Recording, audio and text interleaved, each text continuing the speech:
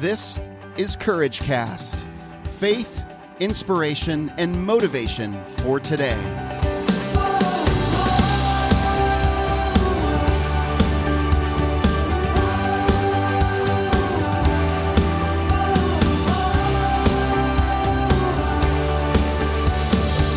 Well, hey friends, this is Eric Nordhoff, and you're listening to Courage Cast.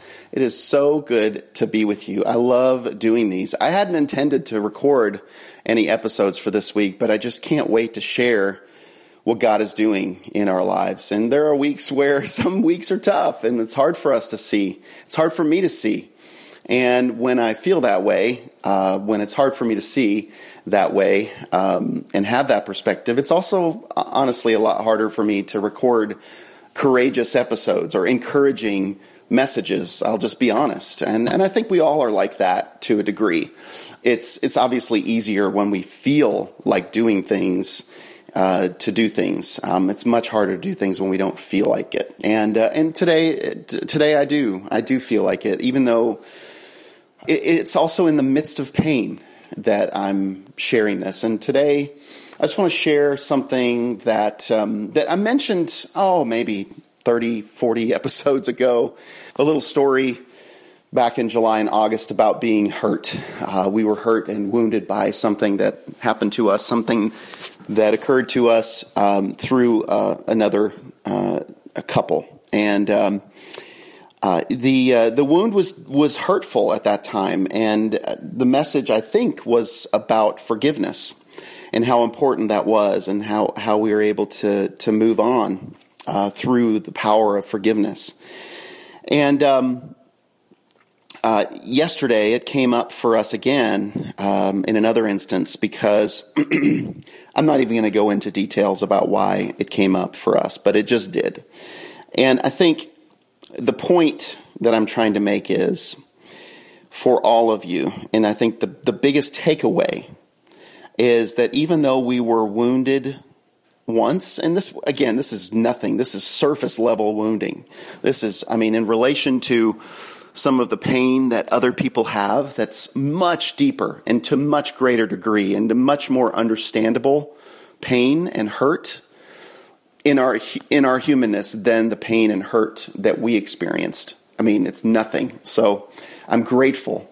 I can find so many more, hundreds more reasons to be grateful than to dwell on this pain. And so but it did come up again for us. And I'm not going to discount that. It was pain that we experienced, and it came up again. We felt it again. And I think we all have, no matter the degree, pain and hurts and wounds that we have to come to grips with, and we have to process. And we can either process it in a healthy way, or we can process it in an unhealthy way, or in a way that's going to be detrimental to us and is going to drive us further away from God, further away from what He has destined for us to do, for His purpose and for His intention.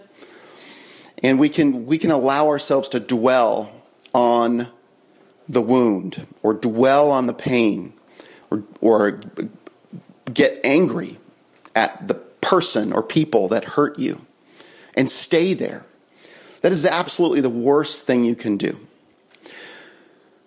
Now, the wonderful thing that we have as believers, as followers of Christ, I don't know what I would do if I did not have a relationship with God through His Son, Jesus Christ. I don't know what I would do to be able to process these things. I could probably manage it in some human way and in some psychological way, and speak affirmations over myself until I finally, believe it. But isn't that really also just kind of not being truthful? Isn't it so much better to accept the truth of what Christ has done for you and me, and that we are able to forgive because of that? Let me just read Psalm 103, verse 10 to you. He does not deal with us according to our sins, nor repay us according to our iniquities. For as high as the heavens are above the earth, so great is his steadfast love toward those who fear him. As far as the east is from the west, so far does he remove our transgressions from us. As a father shows compassion to his children, so the Lord shows compassion to those who fear him. For he knows our frame. He remembers that we are dust. We can relate. We can bear with one another, as it says in Colossians. We can forgive one another, just as the Lord has forgiven us. The Lord has forgiven me. So you must also forgive. It's so easy to say and so hard to do. But my point in all of this is to say that total and complete forgiveness is a process. That even though you've forgiven once, you will most likely need to continue forgiving. Doesn't Jesus say that 70 times 7 is the amount of times that we need to forgive? And that's not an exact number. That's not meant to be that exact number. Don't even bother counting.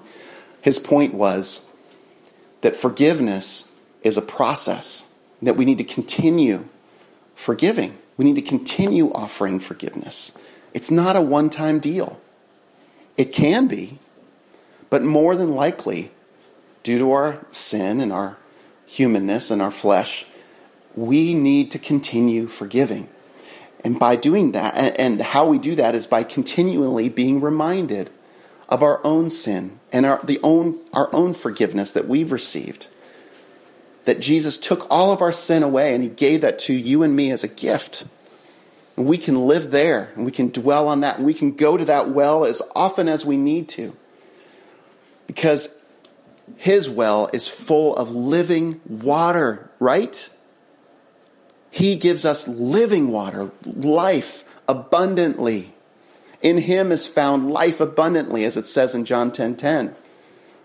So we can live that way. We can go to the well. Whenever we find ourselves emotionally drained, emotionally exhausted, hurt, in pain, wounded, and are reminded of that wound and reminded of that pain, I'm so grateful that I can go to Jesus and I can receive forgiveness and I can go and give forgiveness. What a relief it is, and such a relief of the burden on my shoulders and the self-pity party that I can begin to have, which I don't want to have. I don't want it. God, take my pity party. Take it from me. I love you, Lord. And I pray that if there's anyone listening that is having a pity party right now, or is in a place of unforgiveness, or feeling sorry for themselves, I pray that they would receive this truth, just as I need to continue to be reminded of this truth, to receive, that I've received your forgiveness, that they've received your forgiveness, and that they are now walking in total freedom and abundance, freedom from the perfection, the need to be perfect, freedom from the need to somehow feel validated in the wound that they have. It's the greatest freedom that I can have and that anyone can have. And so I pray that for our courageous community. We pray for freedom. I pray for forgiveness, and that we would continue to forgive just as God continues to forgive. That's it for me, friends. I just wanted to share this truth with you. I'm so grateful. I hope you are too. Share about it. Share about your struggles in the Courageous Community at courageouscommunity.com. I want to encourage you. I want to pray for you. And I want to see you live an abundant life that Jesus promises in John 10:10. Don't let the thief kill, destroy, and steal from you anymore. Thanks, friends. I love you. I'll be back again on the next episode of CourageCast.